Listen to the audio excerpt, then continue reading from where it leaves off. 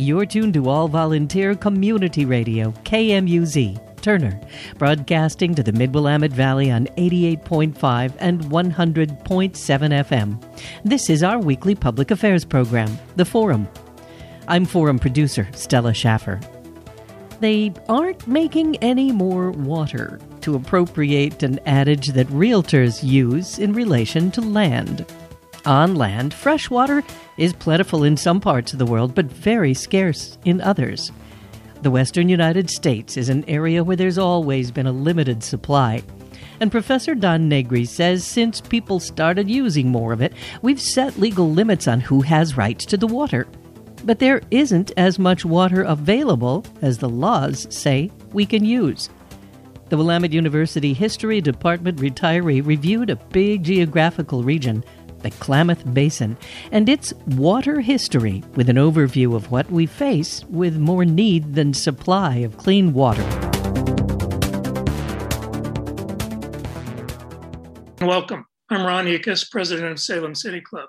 I'm glad that you can join us today for the second program in our 2021 and 2022 program season. This will be our 55th year, and we had hoped to be able to start the new year with in-person programs. But due to the ongoing pandemic, we will be continuing with our presentation of virtual programs. However, our commitment to the City Club mission remains the same, to provide nonpartisan civil discourse on important civic issues.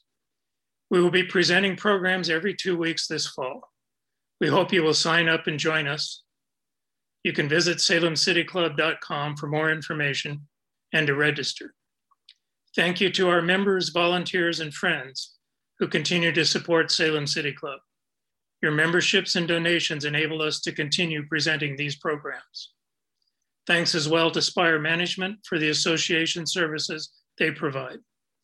In addition, Salem City Club also depends on the generous support of our supporting business partners, KMUZ Community Radio, Lou Jean Faubert Graphic Design, Pioneer Trust Bank, Rich Duncan Construction, Virgil T. Golden Funeral Home, and Busy Bees Real Estate. And now today's program lead, Russ Beaton, will introduce our speaker. Thank you, Ron, and welcome to all City Club members and guests. Clearly, we're in the middle of a drought. As we here in the West set new records each year for millions of acres burned, in the eastern part of the country, in the last few weeks, from torrential rains, we've actually had drownings in Houston, New Orleans, Tennessee, and New Jersey. 1 hour in Central Park had more, a couple of weeks ago, had more rainfall than we've had in the last 3 months, aggregately. Today, we're going to look at a case study for perhaps understanding a little bit more and a little bit more in general about what we might be able to do as we face a future of serious water shortages. We're looking at a study that Dr. Don Negri, recently retired of Willamette University, has done on the Klamath Basin. The Klamath Basin is a uniquely good case study for looking at drought because virtually all the issues are there. Salmon runs, hydroelectric, tribes, big agriculture, family agriculture, domestic users. It's pretty much all there. And in introducing our speaker, Dr. Don Negri has a PhD from the University of Michigan, joined the Willamette faculty in the economics department in 1990, where he came to us immediately from as a researcher at the Rand Corporation. I've got to offer a personal disclosure as I introduced Don. Since he joined the faculty in 1990, he's been one of my favorite colleagues in the economics department, as well as one of my favorite people. The estimation of Dr. Negri goes beyond the Department of Economics, since for many of the years he has served here, he was also the Associate Dean of the College of Liberal Arts. So I've served as his department chairman. He has served as my department chairman. So it's with great pleasure as take a look at this Klamath River Basin, I'd like to introduce to you Dr. Don Negri. Don, take it away. Thank you, Russ. Back at you. Good to see you. Glad to be here. And thank you all for inviting me to this presentation. So let me get my PowerPoint up here and going. Could somebody give me a thumbs up that you can hear me and that I'm coming through? Anybody? There we go. All right. All right, sharing my screen.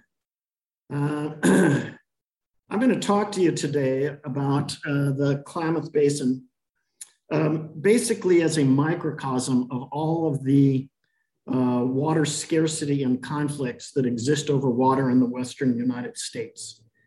At the risk of coming to the conclusion at the very beginning, what you will learn is that more water has been allocated to users than there is water available. And that generates a significant amount of hardship and economic loss and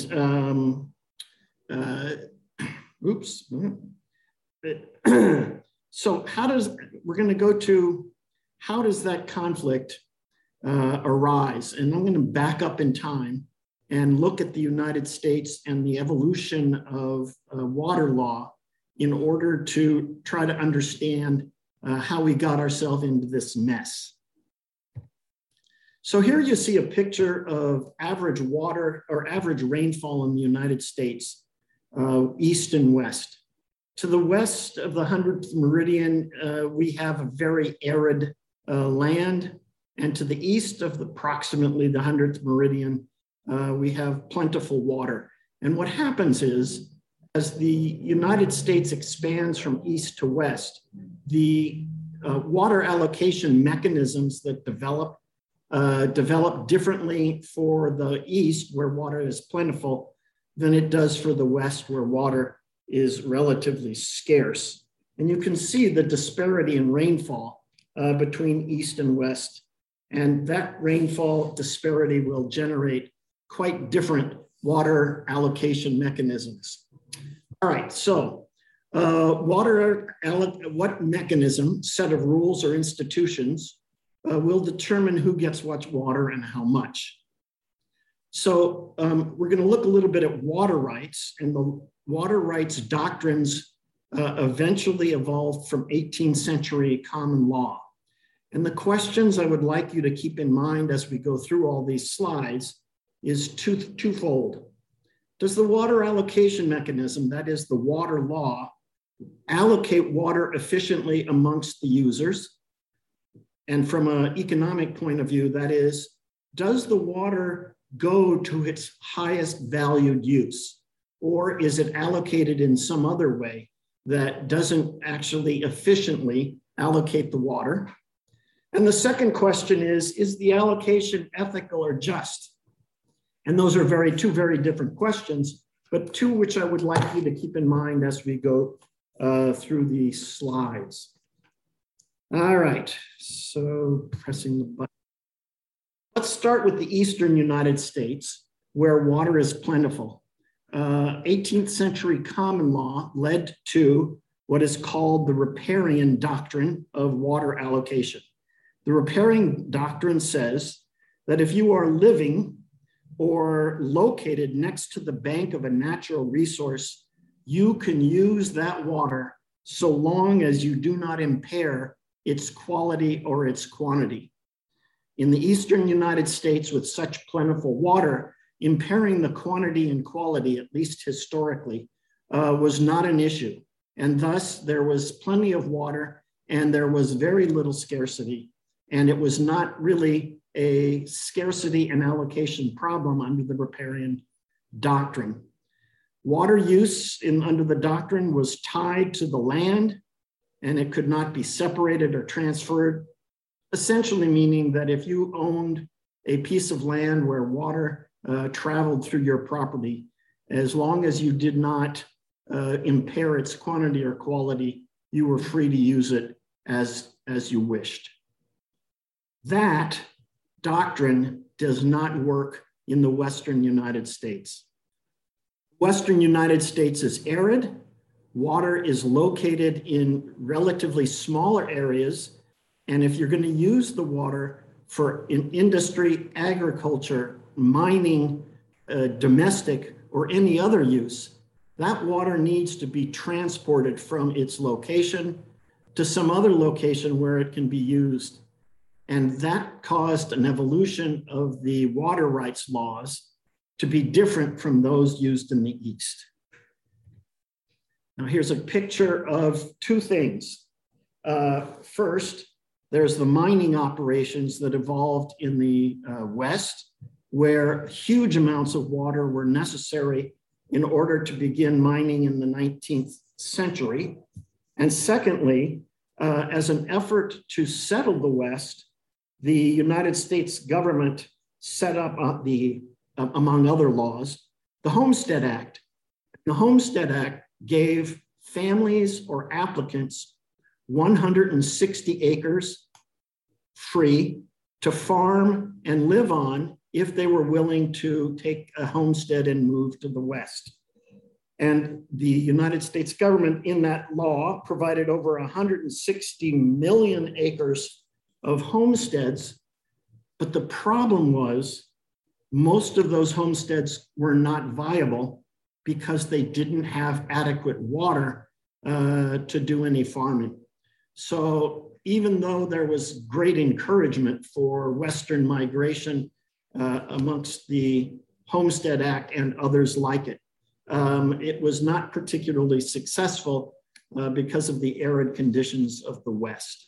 All right, so a new doctrine, a new law evolved in the Western United States, which is called the prior appropriation. Under the prior appropriation doctrine, one is able to divert water from its source to a land ownership, a different adjacent land ownership. The water, however, is deemed to be owned by the state. And the third element is the law says first in time, first in right. And let me explain that. If I divert water from a river to my agricultural land, and I set in law by establishing a water right with the state, a certain amount of water, then I am entitled to that water prior to anybody who subsequently establishes a water right. If I'm first in time, I'm first in right. No matter whether that person is upstream or downstream, I get my water before any subsequent established water rights get their water. And that allows me to make an investment in the transportation facilities that get the water to and from my property. Without that protection, I'm unlikely to be able to make the investment in the water control facilities, the diversion facilities that would allow me to irrigate my land. So first in time, first in right is an essential component of the prior appropriation doctrine. All right, next, the right to use the water in the prior appropriation doctrine is granted permanently so long as it's put to beneficial use. Now, that word beneficial use has been adjudicated for years and years and years, and it has been interpreted fairly broadly. So beneficial use means that you're pulling the water out and doing something with it that appears to be, at least from the legal definition, beneficial. Use it or lose it is if for any reason you do not use the water that you're allocated from your water right over a period of a couple years, then that water right reverts back to the state. If you don't use it, you will lose it. Typically, also, water rights are non-transferable. That is, once the water right gets attached to the land for which it's diverted, it cannot be transferred elsewhere. That law has changed in the last couple decades, but we'll go into that another time. And one more thing, because there's a great deal of hardship associated with this, the water rights often get integrated into the price of the land. That is, once the land has a water right attached to it, the value of that land is not only the value of the land, but also the attached water right, which generates agricultural output. All right. Prior appropriation, hold on. Prior appropriation has its significant problems, especially since in the era of increased scarcity in the West, the explosion of demand, climate change, increased drought, and environmental preservation, the mechanism of allocating water under the prior appropriation doctrine has problems. Use it or lose it. Well, once you've established that right, you have no incentive to conserve or return water back to the source, because once you reduce that amount of water that you use, it's lost back to the state and the value to you is gone.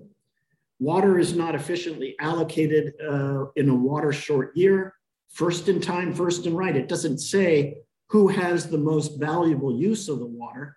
It's all about who got in first and who gets their water prior to other individuals.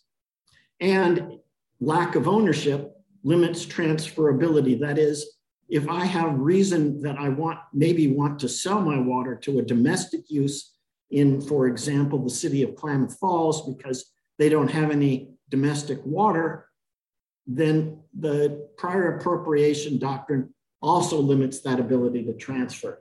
So what we get is an indication, at least at this point, that water is not particularly efficiently allocated, given the governance of the water rights system. Yes, okay. Finally, there is no provision for in-stream uses of water.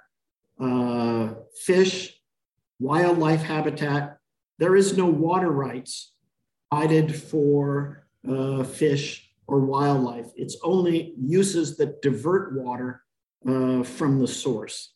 So that, again, during an era of increasing importance of environmental preservation, again, the water rights law begins to fail to protect habitat and wildlife. The government is aware at the turn of the century that Western migration is going to depend upon the availability of irrigation. The incentives created haven't been very effective. And what happens is they pass a New Lands Reclamation Act that establishes the Bureau of Reclamation to provide irrigation infrastructure to the 17 Western states. And quite a bit of irrigation infrastructure. There are, over the series of years, over 700 water storage dams, thousands of miles of canal, 30 million acre feet of water are allocated to more than 10 million acres of cropland. And generally, the Bureau of Reclamation provides that water at a price well below the market price of water, thus subsidizing agriculture in the Western United States. The Klamath Project, which I'll talk about in a little bit, is one of those Bureau of Reclamation projects, and it was established in 1905 with water rights to the Klamath Basin users, Bureau of Reclamation users, based on a 1905 water right. Now, turning now to Western settlement again, those laws, the Bureau of Reclamation and the Water Rights Act, what happens is this begins to attract Western settlement into the Klamath Basin. Western settlers adopt the prior appropriation doctrine, and they adopt those who apply adopt the 1905 water rights, first in time, first in right. However, the Native Americans that have lived in the region since time immemorial failed, in effect, to establish any water rights prior to the arrival of the Western white migration. Add a little bit of background, that notion of Western migration encouraged, followed by the evolution of property rights and the prior appropriation doctrine. Let's see how that plays out in the water conflict in the Klamath Basin, and how that leads to what I'm calling a train wreck that involves a great deal of hardship and on many of the users in that area.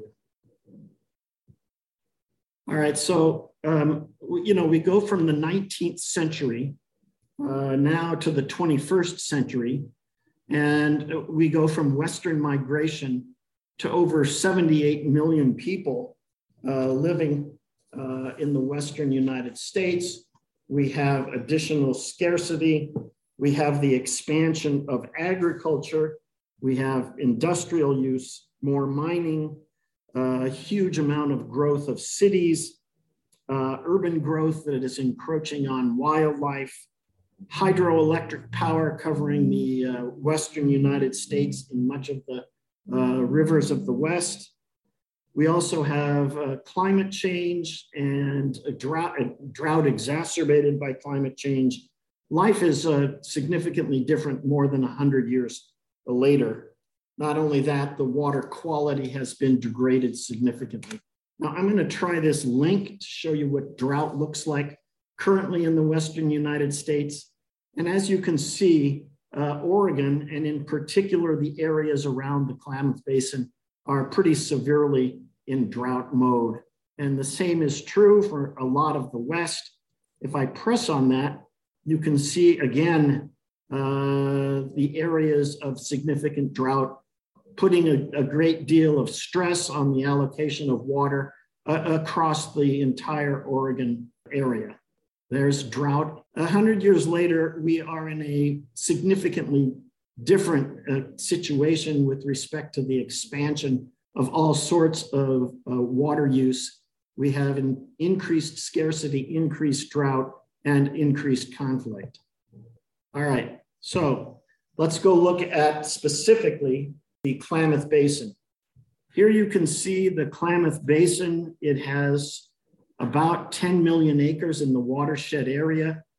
Klamath Falls, I don't know if you've seen the cursor, but Klamath Falls is up here just on the northern side of the border. A lot of the basin is in the California region, and the Klamath River flows out to the ocean in Northern California. There are a number of tributary rivers, and this is the area that is in significant drought currently and has been in significant drought in the past. So let's take a look at what happens. Let's look at the major stakeholders in the Klamath Basin. There is 375,000 acres of irrigated farms. There are 5 Native American tribes in the region. There are 5 national wildlife refuges, several endangered fish species, and I'll talk about some of these in a couple minutes. There is commercial, tribal, and recreational fishing, both on the upper Klamath Lake and on the lower Klamath River. There are a number of non-governmental organizations advocating for fish and wildlife. There are several government agencies that are development oriented. For example, the U.S. Bureau of Reclamation, which is a development-oriented entity trying to expand, at least initially, historically anyway, expand Western migration. Then there's a number of other government agencies that have conservation missions, like the United States Fish and Wildlife Service. Finally, there are 4 hydroelectric dams along the Klamath River that block salmon from migrating upstream. So you can see there's a lot of players in this mess. Well, let's get back to the picture so that you can get a sense of where all these players are. On the upper right, the Klamath tribes live around Upper Klamath Lake, and they have claim to the fishing rights in the Upper Klamath Lakes that involves suckerfish. On the lower lakes, you have, on the lower river, you have the Yurok and Karuk tribes that depend heavily on salmon fishing in the lower Klamath River and on the tributaries to the Klamath River. You have Pacific Pacific Hydroelectric Corporation that has 4 dams just south of the border along the Klamath River. You have 5 wildlife refuges in Northern California, just south of the border. And then you have the several 100,000 acres of irrigated land, irrigated by the Bureau of Reclamation in that box here. So those are all the players, and they're all competing for water that comes down that river, primarily into Klamath Lake and then down the river and out to the ocean. Let's start with farming and irrigation.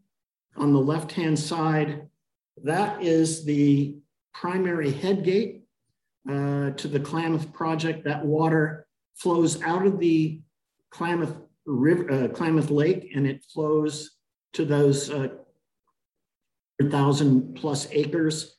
And the irrigation includes mostly hay, alfalfa, potatoes, onions,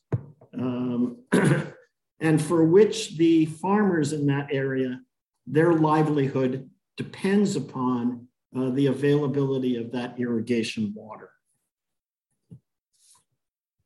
That water is provided, at least in the Bureau of Reclamation area, is provided by the Klamath Project, 200,000 acres, an established 1905 water right. There are 3 storage dams, 4 diversion dams. 885 miles of canals, 490 miles of laterals. And the water is provided again at prices below what the true opportunity cost of the water is, thus in effect subsidizing much of that agriculture. There are also 175,000 acres of non-project water, mostly in the upper basin. So there are water users with water rights prior or at least above the Klamath River, Klamath Lake that have water rights.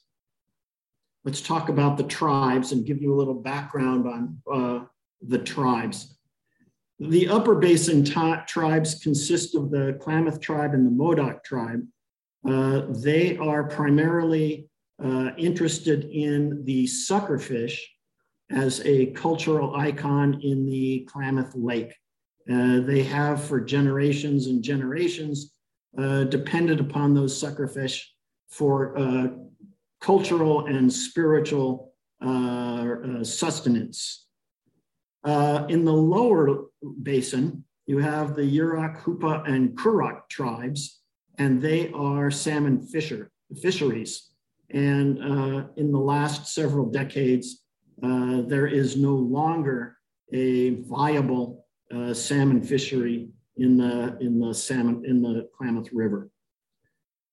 All right, so tracing the history of the Klamath of the tribes, in 1864, there was a treaty signed by the United States which provided the tribes with 2.2 million acres of reservation land.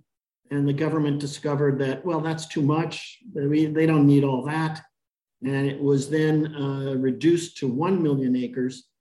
But the important part of that treaty was that the tribes were guaranteed that they retained fishing and hunting rights on reservation lands. So at that point, there is some documentation of the rights of the tribes to fishing and hunting rights in the area, but there were no explicit water rights allocated in that treaty. Then along comes the Winters Doctrine in 1908. The Supreme Court ruled that Native Americans have perpetual right to water, and that their water right is reserved and it cannot be overcome by the prior appropriation doctrine. This is a major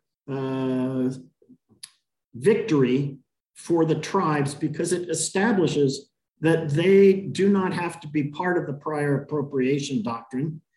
And in effect, tribes can be moved because they've been on that land for time immemorial. They move to the front of the prior appropriation line, you would think, but that's not exactly what happens. And even though there is a strong legal victory in 1908, it is many years before those rights can be adequately exercised. And so what happens? 1954, well, if you give the Klamath tribes water rights and you have a legal doctrine that says that they have the right, one way in which you can terminate that right is simply by terminating the status of the tribe. So rather than put them to the front of the line, 1954, Congress actually terminates the tribe's status and liquidates all of the tribal lands. 1975, the adjudication process for all of the conflicting water rights in the Klamath Basin begins anew. And 45 years later, there is still no resolution of who has first in time, first in right, who has rights to the water, who's at the top of the push stack. 1983 is another major victory for the tribes, and it goes back to the 1864 treaty, and it says essentially that Aboriginal water rights for lands that tribes occupied since time immemorial, they moved to the top of the allocation list, the historical list of water rights. So again, that was a legal victory, but it really wasn't much of a practical victory as the water rights then become now part of the adjudication process, which after 45 years are still going. Then in 1986, the Klamath tribes get reinstated as an official tribe. I want to go back for a second to the US Bureau of Reclamation. And I reminded myself that I went down to the Bureau of Reclamation offices in the Klamath Basin at one point simply to talk to them about the kinds of pressures that they're under in allocating the water and turning on and off the water to the irrigated acres. And when I walked into the government building, small government building down there in Klamath Falls, I encountered a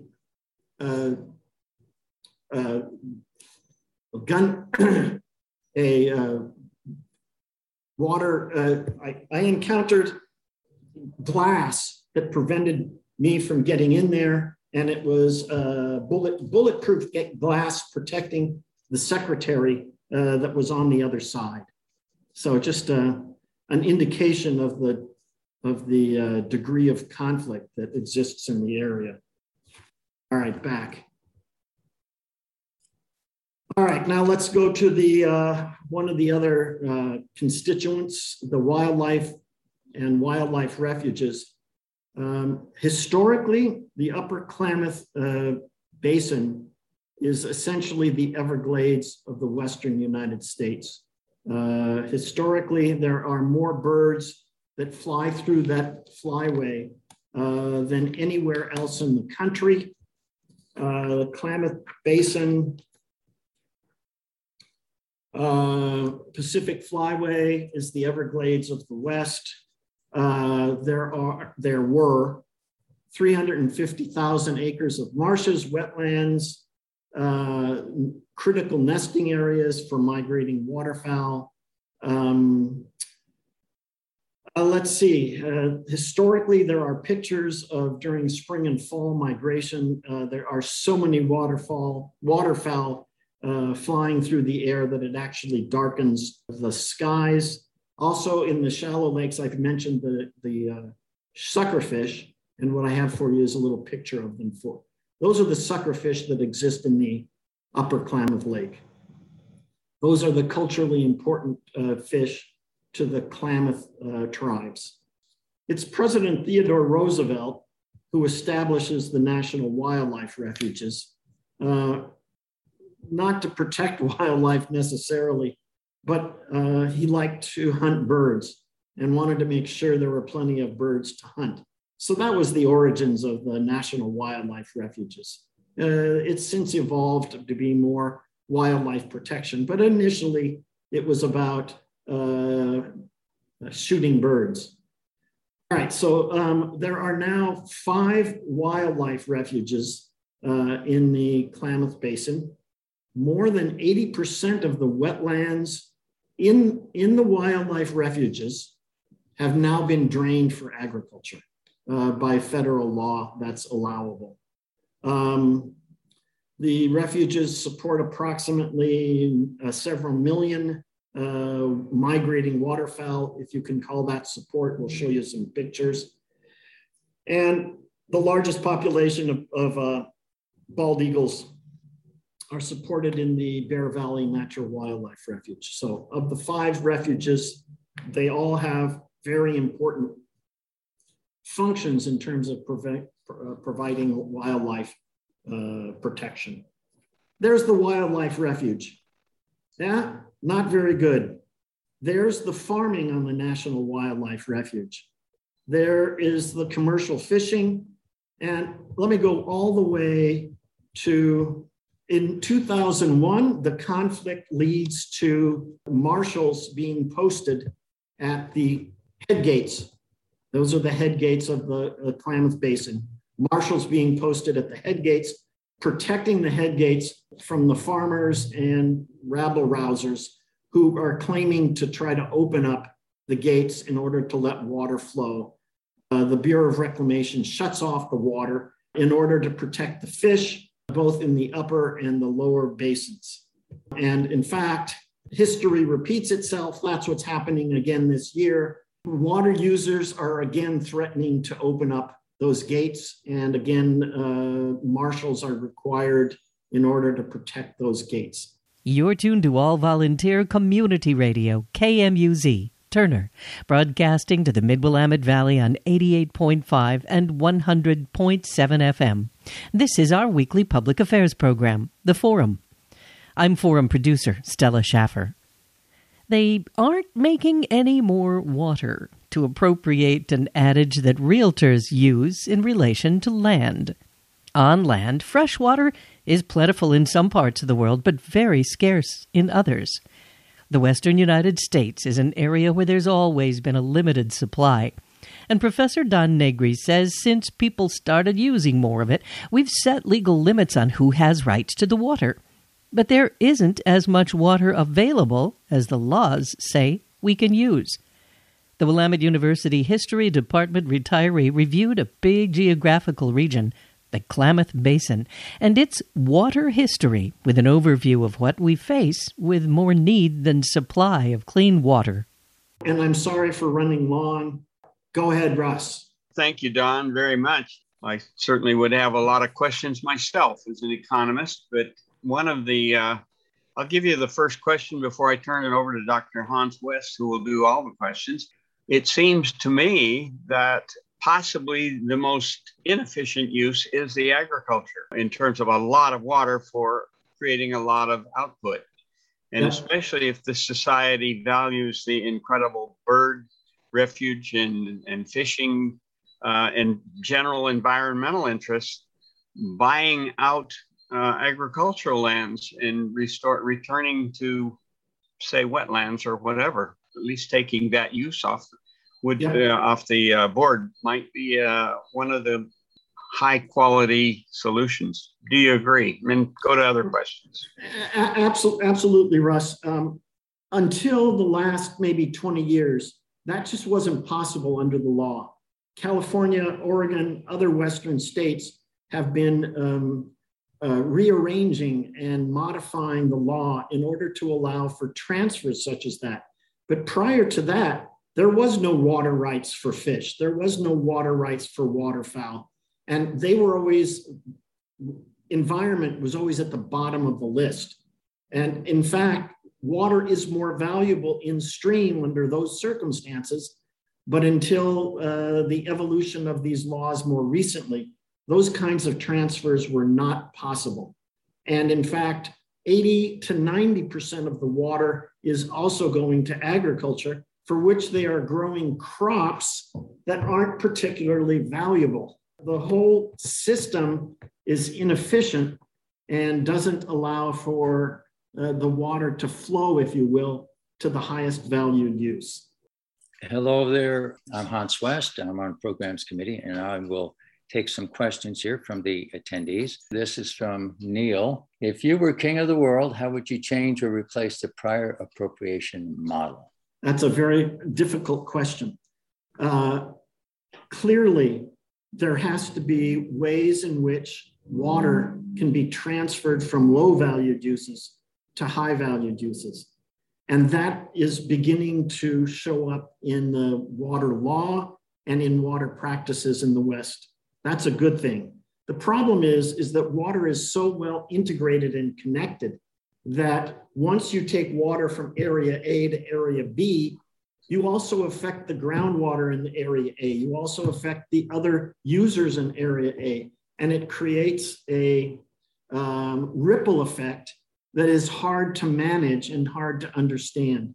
The other part of this is none of this takes account for the social justice associated with providing water to its highest valued use, rather than to individuals and people and poor communities that might need that water for other purposes. It is such a difficult way, a difficult question in which to answer in order to accommodate all, in a fair way, all the users. But clearly this mechanism is broken and it needs to be unbroken bits at a time, such that we move toward allowing water to get moved from place to place into its higher valued use. I'm not sure that, because it's such a complicated question, I'm not sure I gave you the best possible answer, because frankly, I don't know how I would do it if I were king of the world or even queen. Well, thank you for your humility. That's good to know.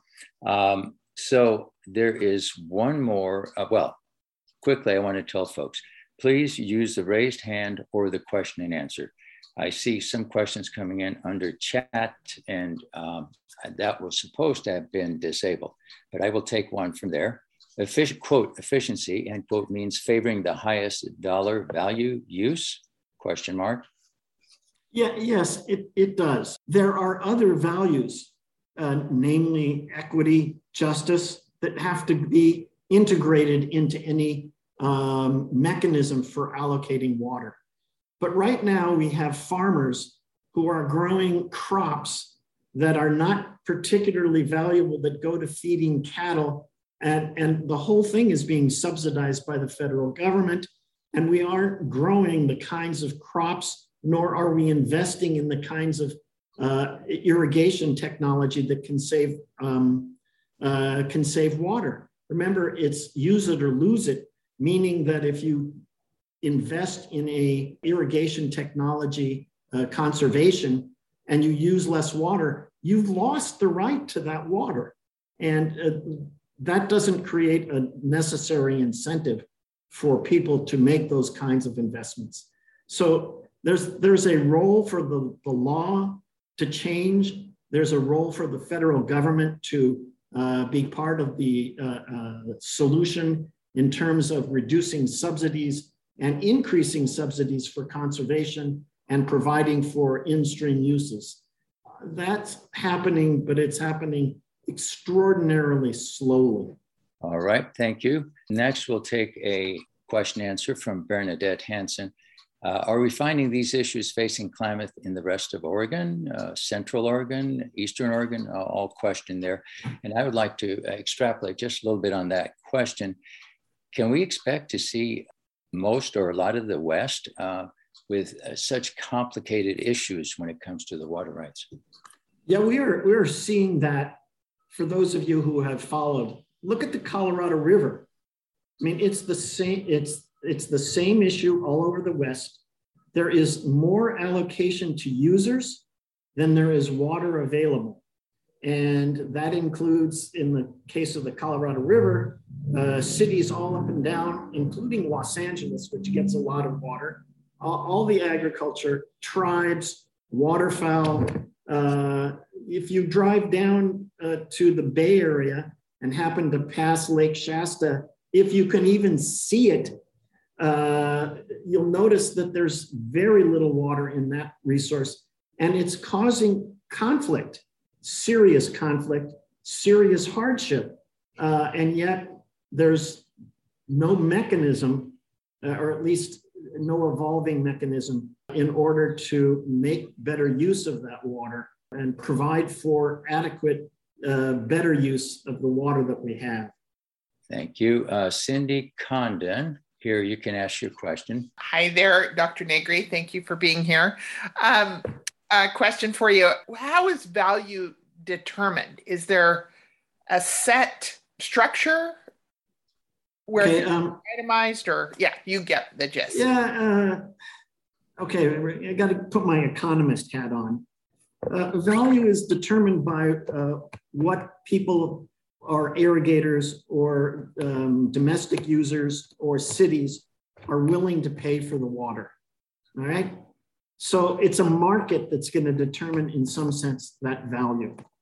In some cases, we have farmers paying, and I'll use some numbers made up, they're paying about $25 an acre foot for their water to put on their land to grow alfalfa for cattle. The city of, let's say, Salem, is willing to pay $200 an acre foot in order to provide water to the people who live in this city. That's a significant discrepancy, and that's just a small one. And what it says is, we are using water to produce something that we don't value as much as we value something else, all right?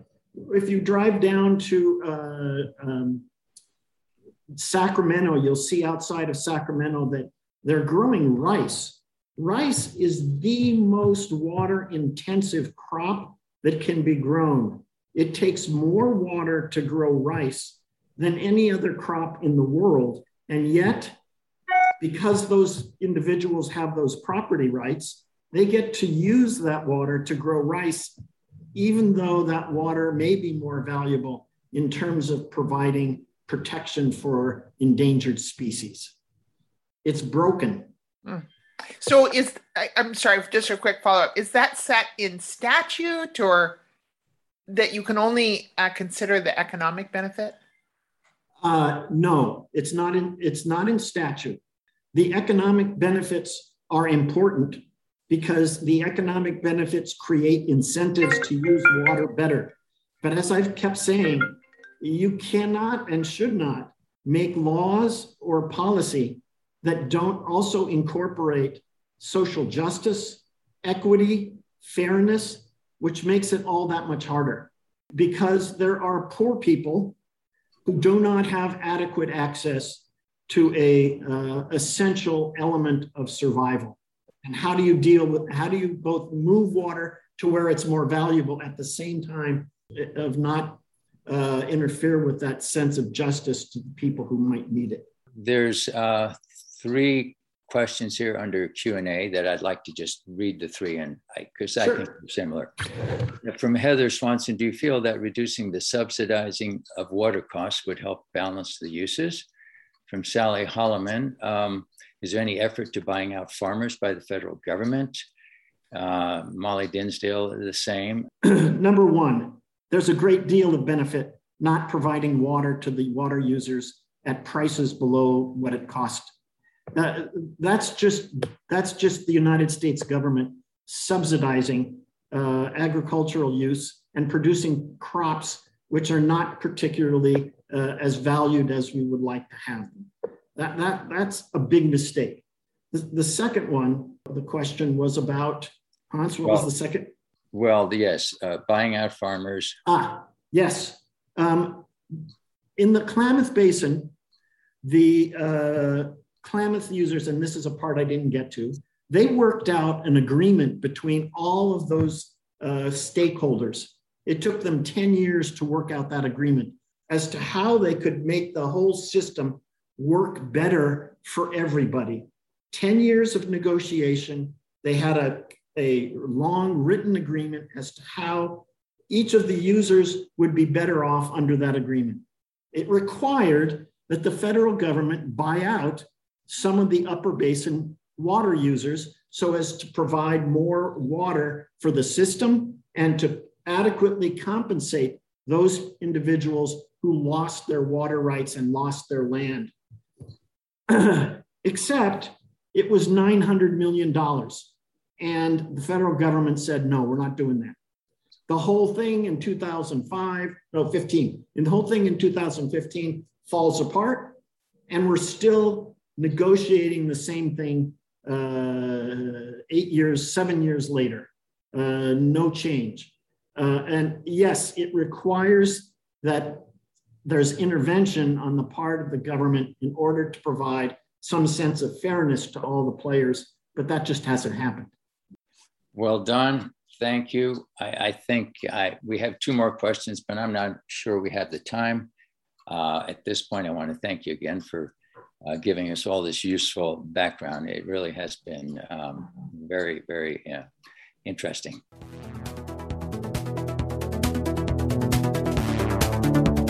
You've been listening to Willamette University Professor Emeritus Don Negri talking about water scarcity, how we use H2O, and how our needs, plans, and our laws clash with the reality of a short supply of fresh water here in western states like Oregon, and specifically the Klamath Basin region.